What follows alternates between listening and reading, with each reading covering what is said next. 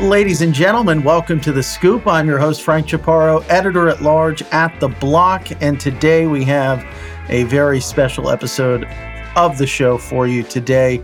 My guest on the other side of the mic is Congressman Tom Emmer, who represents Minnesota's 6th Congressional District in the U.S. House of Representatives and is also a sitting member of the House Financial Services Committee. Today, we'll be discussing the state of crypto regulation and policy in the United States, what lawmakers are doing to put safeguards in place for market participants, especially in the wake of the FTX debacle, for lack of a better word, as well as Representative Emmer's perspective on the adoption of digital assets and why it's important for the economy and much more. But before we dive in, I want to take a moment to thank our sponsors. Have you ever wanted to use DeFi without being seen? Railgun is a leading DeFi privacy solution on Ethereum. It's also a leading privacy solution operating across Binance Smart Chain, Arbitrum, and Polygon 2. And yes, that includes DEX trading. DeFi and privacy together at last. Visit railgun.org to find out more.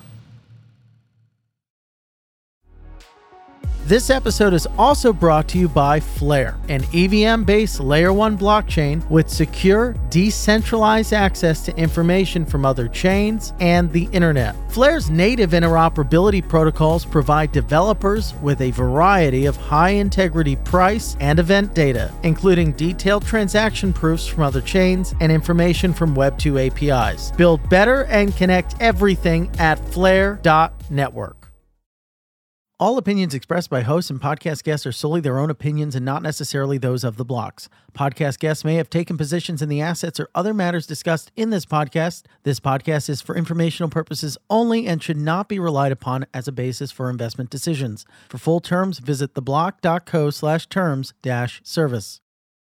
Once again, I would like to thank our guest, Congressman Tom Emmer, for joining us. Congressman, thank you for coming on the show. We've been very excited about this episode and appreciate you taking the time. It's great to see you. I love the juxtaposition between our two backdrops. They couldn't be any more different.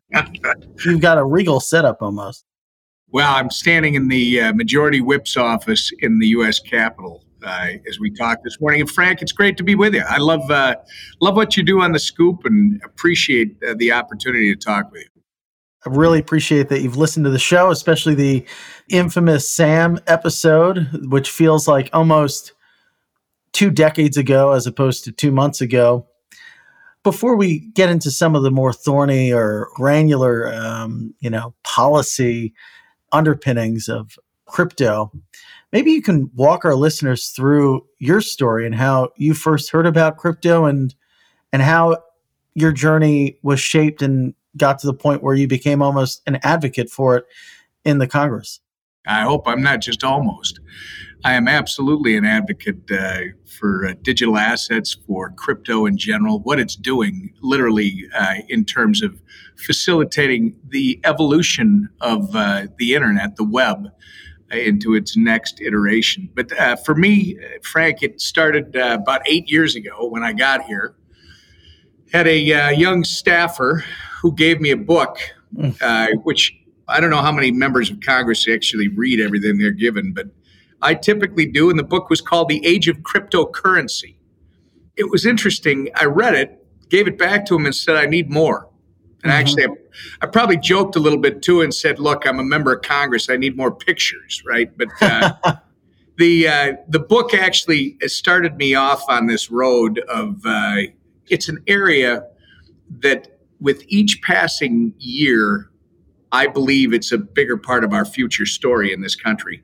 And when I say the evolution of the web, crypto, to me, it's not just about crypto, Frank. We can talk about that all day, right?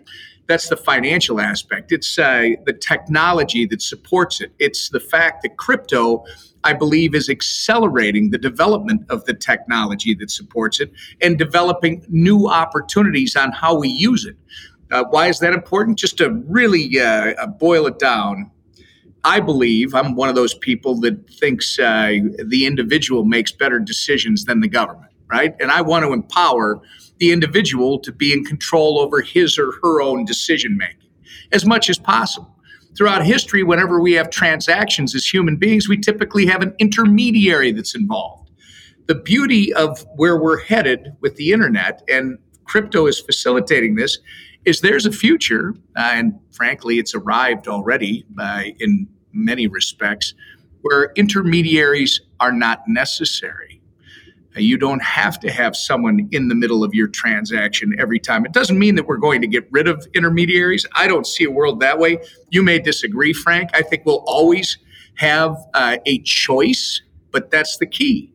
We should have a choice. I shouldn't have to have the strong arm of government pushing its way in between a transaction between myself and another person or entity. So that's what I look at. I think it's a great restoration of individual liberty and opportunity. And frankly, it's going to drive our economy as well in the coming years. So I've become more and more a believer in this latest bit. You bring up the episode that you did, the interview, which was masterful, as I was telling you beforehand. I learned a lot listening to your interview of Sam. I think the last name is Fraud. It's not.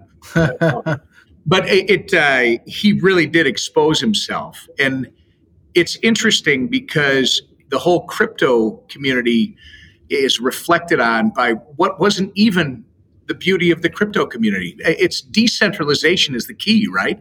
And when we're talking about what Sam did, it was just the opposite. It was centralized finance. It's the same, only it involved digital assets as opposed to physical assets.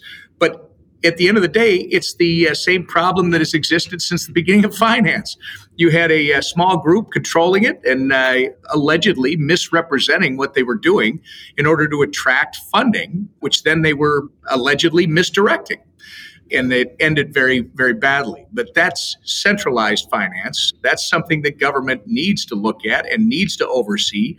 The decentralized finance that's open, transparent, permissionless. Well, Frank, I think that's where we're headed. And I think that is the bright spot. That is the future. This is a distinction that you've made quite a number of times. The fact that what existed at FTX was an issue of opaqueness, of centralized finance, of sort of the fact that there wasn't sort of transparency into what they were doing.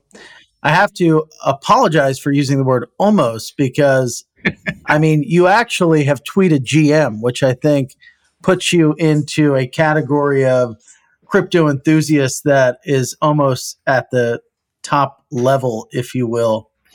And of course, I saw recently in CoinDesk, you were referred to as the crypto king of Congress.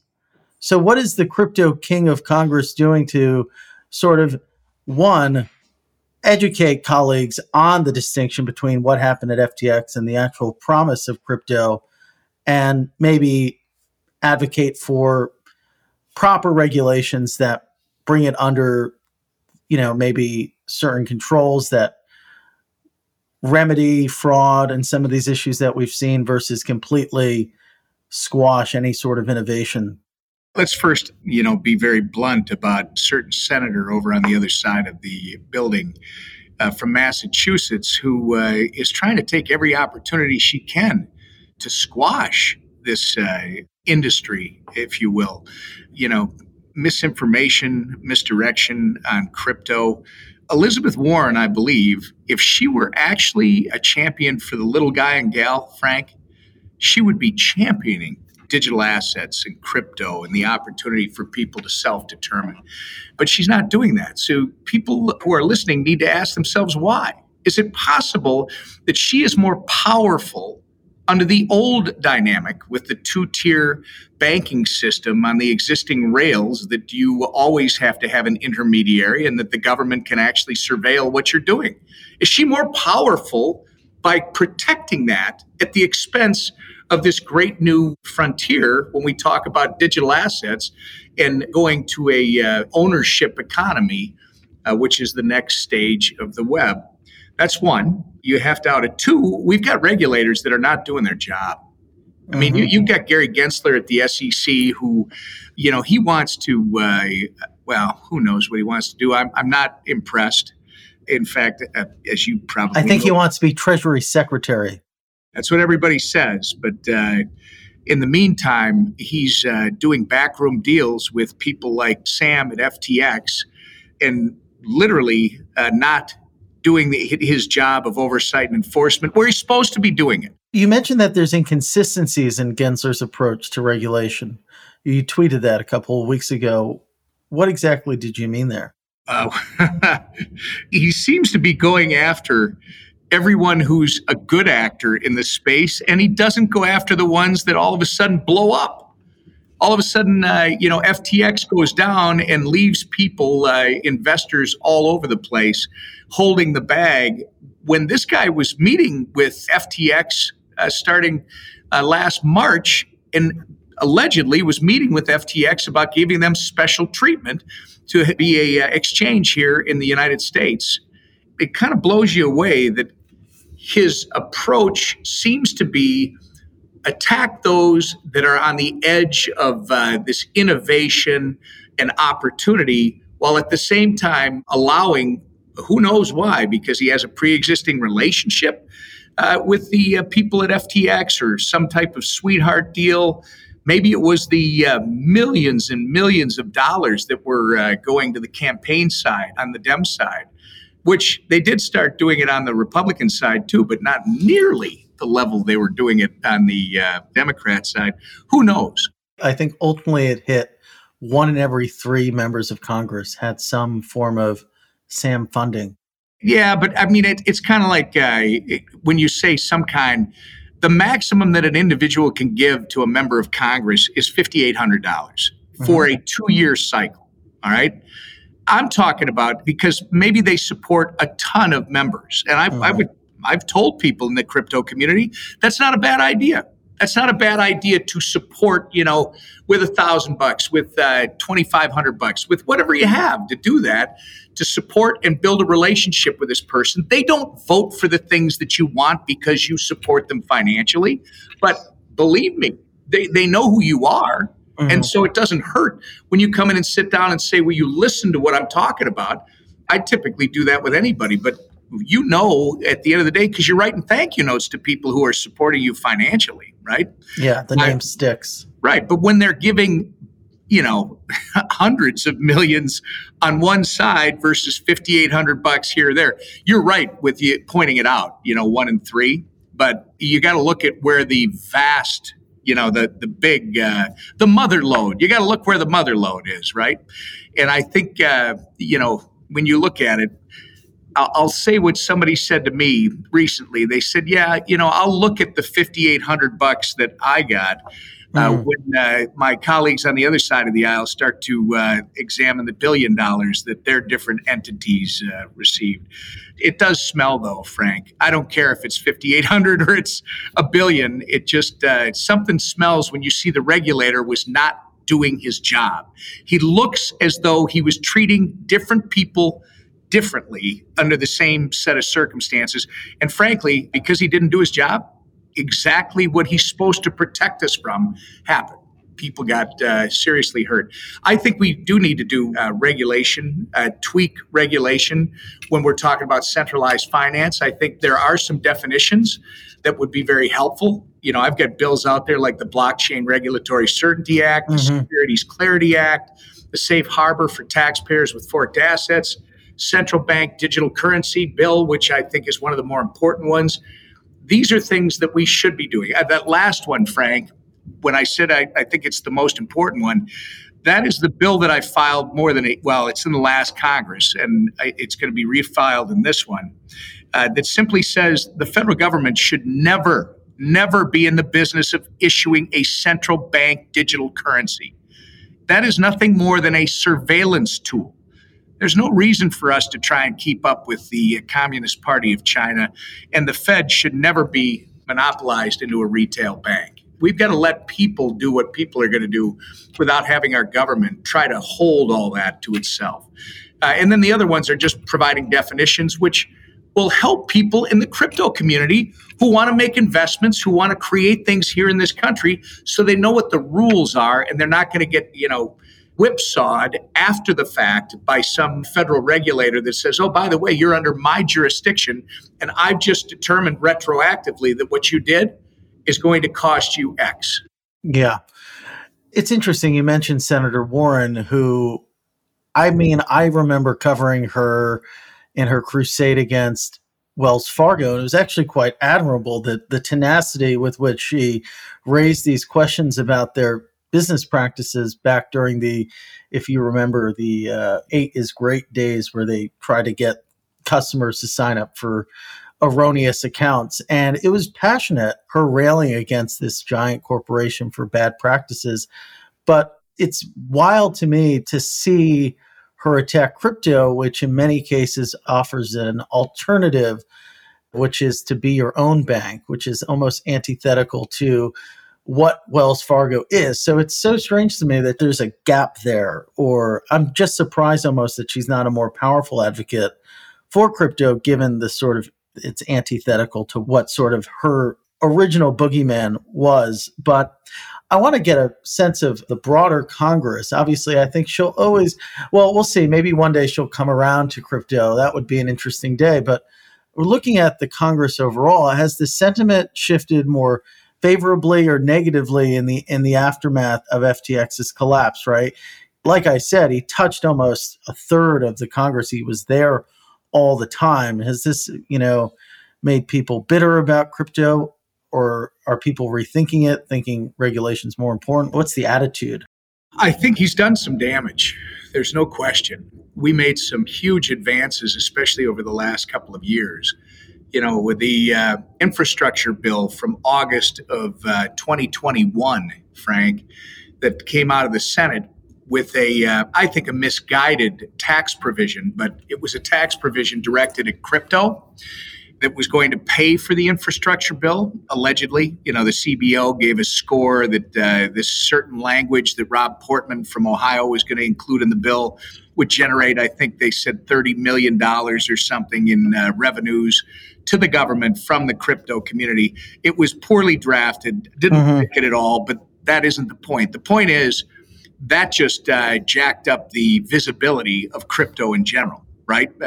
Obviously, people in Washington had taken notice of the industry, which they wanted to start to take some of the revenue, talk about the middleman.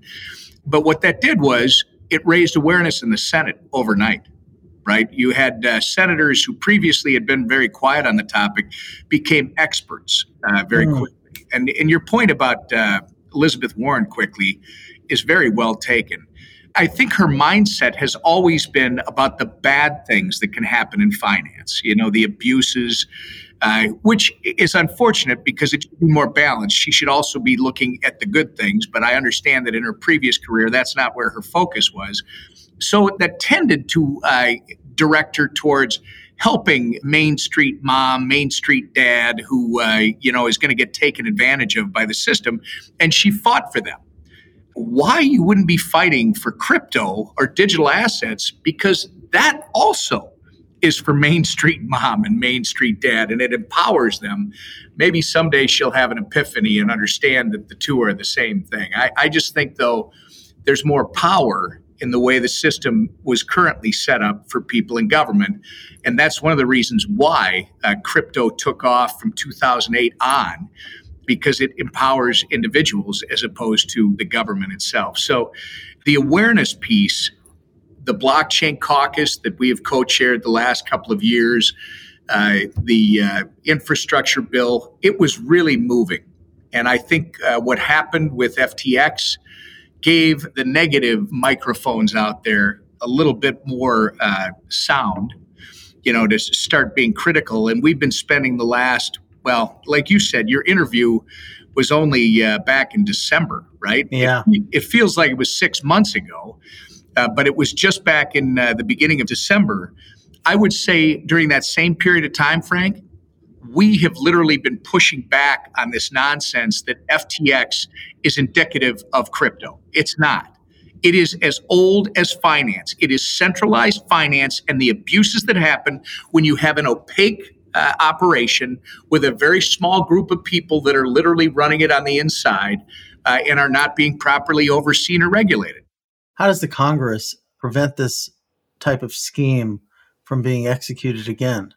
I'm going to tell you, Frank, I think if Gary Gensler would have been doing his job, I don't think this scheme would have been allowed to continue. I mean, one of the problems is because we have not made clear what the rules of the game are here in this country, you push opportunities like this off our shores.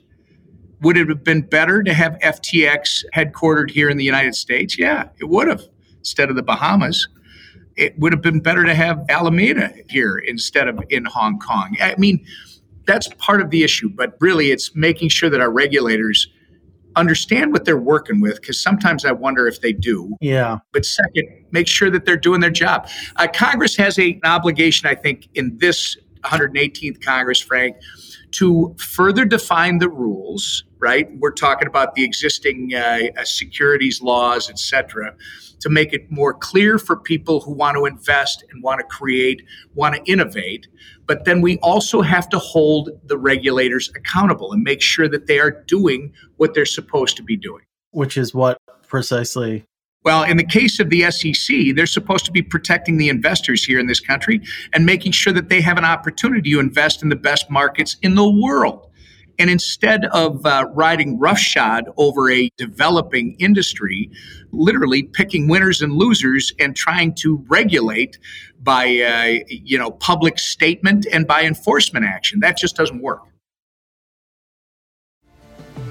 Have you ever wanted to use DeFi without being seen? Railgun is a leading DeFi privacy solution on Ethereum, and it's also a leading privacy solution operating across Binance Smart Chain, Arbitrum, and Polygon too. Shield your funds and use them privately on your favorite DeFi apps. Railgun's cutting-edge zero-knowledge system encrypts your data from public view. And yes, that includes DEX trading. DeFi and privacy together at last. Visit railgun.org to find out more. This episode is also brought to you by Flare, an EVM-based Layer 1 blockchain with secure access to information from other chains and the internet. Flare's State Connector acquires detailed transaction data from blockchains and information from Web2 APIs in a decentralized way, so it can be used securely, scalably, and trustlessly in applications running on the network. Paired with the Flare Time Series Oracle for decentralized price and time series data, Flare delivers a developer-focused blockchain with secure native access to more off-chain data than ever before. Build better and connect everything at flare.network. Finally, we want to thank leading VPN provider NordVPN. You know, my grandmother always used to say, show me a man's calendar and his checkbook and I'll tell you everything I need to know about him. That's why I believe it's vital to take control of my online financial activity with NordVPN to protect my privacy. You know, I don't want a browser or some protocol or decentralized app being able to tell where I live and track my financial transactions. We've spoken with the team, and your crypto security is their top priority. You can grab your exclusive NordVPN deal now by going to nordvpn.com/thescoop to get a huge discount off your NordVPN plan, plus 4 additional months for free. It's easy to set up, and Nord even gives you a 30-day money-back guarantee. Check out the link in the description for more details. Do you think that crypto exchanges and brokers should be regulated similarly to equities, exchanges, and brokerage firms? Maybe there's a system that looks similar. I think, or I feel like Gensler would be keen to have a Coinbase, for instance, register as a national securities exchange and then just fit within the same structure. That's one potential outcome. Or maybe there's an alternative that's purpose built for crypto. But I think the one problem that we've always talked about for years is what are these assets? The more striking problem is how do the entities that trade these assets, regardless of the taxonomy, how are they overseen, and how do we ensure that they're not taking too much risk or the collateral that they're taking is robust? It's less about the assets than it is how are these businesses regulated themselves, the firms? And so I wonder what your thoughts are on how they should be overseen and what might be reconfigured there. I'm not a big fan of the Howey test. Let's unpack that because there's a bunch of different things, Frank. I would start with the first one to me is the organizational, the oversight. We already have the laws in place. The question is, what is the asset, right? What is the asset that we're talking about? That will tell us what laws apply. Now, the interesting thing about digital assets is they can be one category in the beginning and they can evolve into a different category. So that's a place where we have to perhaps look at, and some of the bills I gave you deal with this, right? Yeah. To try and adjust the existing laws so that digital assets fit them. And by the way, try to make it flexible enough that we can take into account what we look at as crypto today isn't what it's going to look like 3 weeks from now, 6 months from now, 2 years from now. And you don't want to have to, especially with the way Congress works, you don't want to have to keep coming back and trying to fix this. That's one. Two, I am totally opposed, even though I think a couple of my friends over in the Senate were proposing a new federal regulator. No. I mean, be careful what you wish for. We got enough problems with the ones we have. Let's try to make sure the ones we have operate. And that brings me to the SEC. And people have to understand that Gary Gensler's aimless strategy has literally led the SEC to miss nearly every bad actor in crypto. All right, think about it. This guy, he gathers information on crypto companies. He did it even though it wasn't targeted. It was haphazard and unfocused. And I guess he missed Terra Luna, he missed Celsius, and then he missed FTX while he's going after good actors in the space. So unpacking those three, one, you got to tweak existing laws so that digital assets have a home and you don't have to have full employment for lawyers every time they got to roll out the Howey test that pre-existed what they're doing. Let's make sure the laws fit what they're doing. And let's create more, even though I hate it, regulatory sandbox. You know, it makes it sound so childish, but the idea is it makes sense. Let's create safe harbors that allow people to create things. And then when we see how they work, whatever the regulation they need, we can do that prospectively rather than punishing them retroactively. It'll encourage more and incentivize more innovation right here in this country. Let's not create new regulators. Let's not create new layers of garbage that people have to sift through in order to do business here in this country. And let's just get the regulators that we have doing the job that they were entrusted to do on behalf of the citizens instead of their own agenda. We keep going back to Mr. Gensler. Has he responded, or the SEC, to any congressional inquiries regarding SBF or FTX? I haven't seen anything so far. It's really interesting that Gary Gensler had more meetings with Sam Bankman. I keep getting stuck on fraud. I apologize. He had more meetings with Sam than anyone else. And it's interesting that apparently the SEC knew FTX was fraudulent from its inception. And he's apparently acknowledged that. And you can go back through, we do have records that show he met with FTX, he met with IEX, which is a firm that we're still not clear. Did FTX buy IEX? Were they an investor? That was going to apparently be their trading platform here in the U.S. In these meetings, there's at least a half a dozen of them that are documented. We did send, to answer your question directly, there's a group of us, 4 Republicans, 4 Democrats, very nonpartisan. We sent a letter to Mr. Gensler back last March 16th, asking him a whole bunch of questions predating this event. These were questions in terms of how he was operating with these dragnets of information. He didn't answer one of the questions. I think now that there is a new majority in the House, hopefully he understands that it's not just going to be Republicans who will demand transparency and accountability, but he does have those same members on the Democrat side who want the same information. So hopefully we're going to have some more success now in the coming weeks and months. Just generally, what do you think is the most realistic policy outcome in this Congress?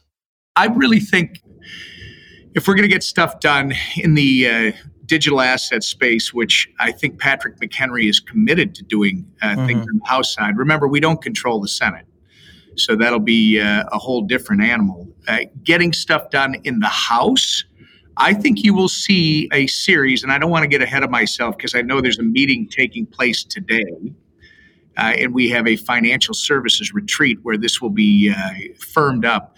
But there will be a series of, I think, clarifying bills on the laws that we're talking about.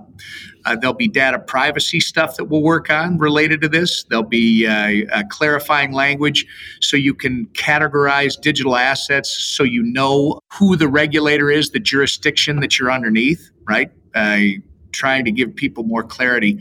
I think those are realistic, Frank, but people out there should not expect that there's going to be this explosion of new legislation that's suddenly going to solve all these problems. I think this will be the Congress where you will start to see some things move in the House, which, if you think about it, where we've come from the last 3 or 4 Congresses, that's going to be huge. Because I think once it starts to move, it's going to help us explain even more the difference between centralized finance and decentralized in the digital assets realm, which maybe you and I can hope Elizabeth Warren one day will get up and go, hey, that DeFi actually is a good thing for mom and pops all across this country. Well, yeah, she should listen to some of her counterparties or colleagues like Congressman Richie Torres. I mean, it's interesting, right? Because to an extent, this is one of the few bipartisan issues in as much as you have skeptics on both sides as well as advocates on both sides. Yeah, but I think the skeptics are, they've become few and they're becoming farther in between. I think if you're a skeptic, it's because you haven't studied it. Maybe I'm understating it because skeptic is someone that should be wanting to do more due diligence, understand it better, figure out how they can do their job better to protect the American investor, not just his or her opportunity or their pocketbook, but protect their opportunities to invest in new and exciting things like crypto. Yeah. I think that it would sort of break down on the right. You would have the skeptics as folks who view Bitcoin as a challenge to the hegemony of the US dollar or the sort of sovereign nature of it. On the left, a la Elizabeth Warren, it's more of the consumer protection concerns that exist. So they're very different concerns, but I would say that's how I would delineate. I'm not going to disagree. I would add that the defense hawks on the Republican side would fit your definition as well. So how do you convince them? You are the whip now, the House GOP whip, which is it's a high-ranking position in the Republican Party, to which you were elected in November.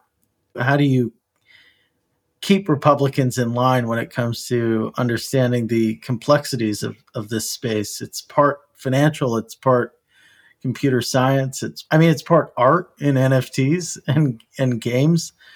How do you sort of keep it from being too dizzying? I'm never going to get to that level of making it dizzying. I will tell you that I think my colleagues were a little surprised. I mean, I've been doing this I told you I started it almost 8 years ago, and it's been 7 years that I've been getting more and more outspoken about it. And I think a lot of my colleagues on the Republican side on the committee, who shall go unnamed, I mean, many of them have forgotten more about banking than I'll ever know. Right? They've been heavily involved.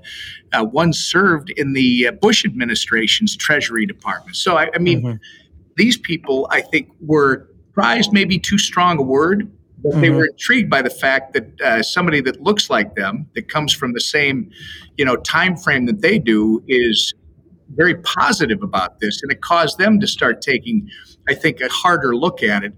I go to that difference and I say to them, so you're afraid to lose the status of the US dollar. You got to understand that crypto actually will ensure the status of the US dollar if we do this right. That's my challenge on our side. On the other side, you brought up Richie Torres earlier. Richie Torres and Tom Emmer could not be more different. Where we come from, our lives, from what I know, and yet we could not be more alike when it comes to this issue of crypto. So you ask what I do first. It's by example. You don't have the ability to tell someone how to think here in Congress. And I think the tools of whips from days past where they would threaten, they would strong arm, that doesn't exist. What you have to do is you have to get people to buy in. And they buy in, Frank, because it's best for the people that put them here. So the first thing I got to do is make sure that everybody in the community understands that you need to be talking to your representatives, whether it's a Democrat or Republican, it doesn't matter. Educate them. Tell them why this is a good thing. Tell them why you're involved in it. Explain to them why they need to be looking out for your best interest, not killing your opportunities. And then you'll help me do my job when we've got good legislation that comes out of the Financial Services Committee. Then we can get it across the floor. That's the key. Yeah. What do you think about just the overall state of the economy right now? I mean, obviously, inflation seems a bit stubborn to an extent. It's not as gloomy as it was maybe a month or two ago, but there's still a bit of uncertainty that looms over the economy. What are you anticipating? What's sort of top of mind for folks, in the sort of Financial House Committee or Financial Services Committee and Congress overall? I will tell you, first off, I wish we had a fourth establishment that actually did its job. I wish they were an oversight operation. Don't care if they view it from the left or the right or other. I could care less. Just be very aggressive in your investigative reporting and state facts. If they were, you point out inflation is stubborn. How about we be honest about what inflation is? Our government many years ago decided they were going to start reporting core inflation. Really interesting, Frank. Core inflation doesn't include anything we need to survive. It doesn't include the cost of energy. It doesn't include the cost of food. It doesn't include the cost of housing. So what exactly is it when you tell me that inflation is 6 to 7%?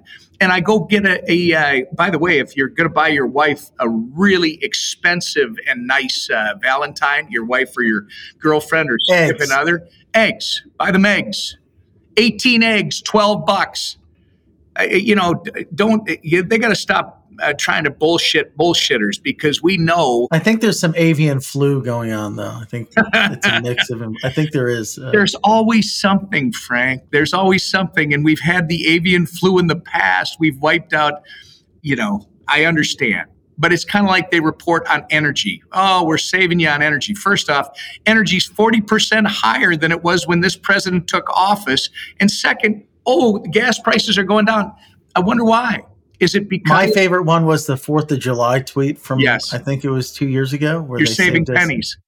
What was it? 16 cents. You're saving 16 cents on your barbecue. Yeah. Thanks. Thanks. There's too much spin going on, Frank. What we know is you go into a grocery store, everything's insanely expensive. Inflation in one district down in Florida, I was told yesterday, is costing the average family about $10,000 more a year. That's a middle-class family. They don't have $10,000 sitting around. So you ask me what the state of the economy is. We've got an economy right now where we're at a crossroads. You really got to restore an all-of-the-above energy policy.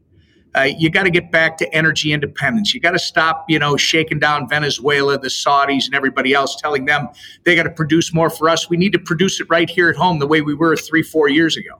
We have an all-of-the-above energy policy. By some accounts, some economists will tell you that will have a downward pressure on inflation by as much as 40%. You start that, you have to really go back and rethink the incentives or disincentives, if you will, to work in this country. You got to stop paying people not to go to work. You have to change those incentives. We do some of those things, Frank, and they're not bold. They're just around the edges. You've got an economy that's still here that was booming before the pandemic. You could get that going again. It would take a few months, but you do those things to start with, and you could. If you don't, I'm afraid we're in for more of, as you describe it, this stubborn inflation. It's kind of funny, isn't it, when you think back to what kicked off this, era of speculation that seeped into not just the crypto market, but also U.S. equities with the meme stocks of AMC and the like. And to an extent, it was that speculative fervor that sort of created a breeding ground for what FTX became. But it was tied almost, and, that road to 69,000 Bitcoin, an asset which many people think or perceive to be an inflation hedge of a sort or a gold-like asset, that run was almost tied to the overextended spending that we saw in the pandemic, which probably just went too far. I think money ended up, we were trying to sort of bridge a gap, but probably went too far in giving too much money. And ultimately that created the situation of maybe inflation, but certainly, I remember it like it was yesterday. People would get the stimmies, and then those stimmies would go right into their Robinhood account or their Coinbase account. And it's just interesting to see how there's this interconnection that exists there. But we probably could have spent half of what we did and ended up based in no math, but my gut ended up probably about the same. I think you're dead on correct. Think about it for a second. That the one thing that I don't understand yet was I don't think that Bitcoin, as you referenced it, should have, nor was it, although I can't, this is my gut, was it tied to that? And yet it did seem to track the way you say, when to me they should have been separate. But even now you see what it's doing. It's almost, in some respects, you could make the same argument of how it's reflective of the overall market. But you know what you just said. It's that simple grade school explanation of what causes inflation. It's too many dollars chasing too few goods and services, right? And literally what our government did, because we went off the gold standard many years ago, and now, trust us, we're the government. We can print money, and we are going to honor its value because we are the United States of America. They printed cash like never before, and they pumped it into the economy. You look at these states, my own at home, a $21 billion surplus. Really? Really? I wonder where that comes from, Frank. And I talked about energy, right? Being able to drive inflation, because that's part of the equation. It's more complicated than just one thing, as you've kind of implied. That's accurate.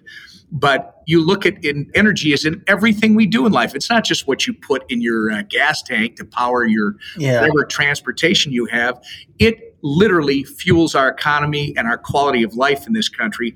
That's one piece of it. The other piece of it is when your government is overprinting the money supply and you got too many dollars out there, this is the result. Then you add on top of all that the disincentives to getting back into the workplace. Wow. Have you thought about or given any thought to the other coin that's being discussed, the $1 trillion platinum coin, as an alternative to raising the debt ceiling? Bad idea. I don't. Gimmicks doesn't work for me. The debt ceiling debate's kind of a gimmick too. It is, without a doubt. But the debt ceiling debate is going to give us an opportunity, hopefully, to have a good discussion. As a group, by the way, Republicans, Democrats, the White House have a discussion as a group. How are you going to solve this for the long term? Because a government that's bringing in $1, but spending $1.29 for every dollar it brings in, it's not sustainable. So let's have a conversation about where we're headed over the next 10, 15, 20 years and how we make sure that this place is still financially viable for the next generation and generations to come. I think that'll be a good discussion.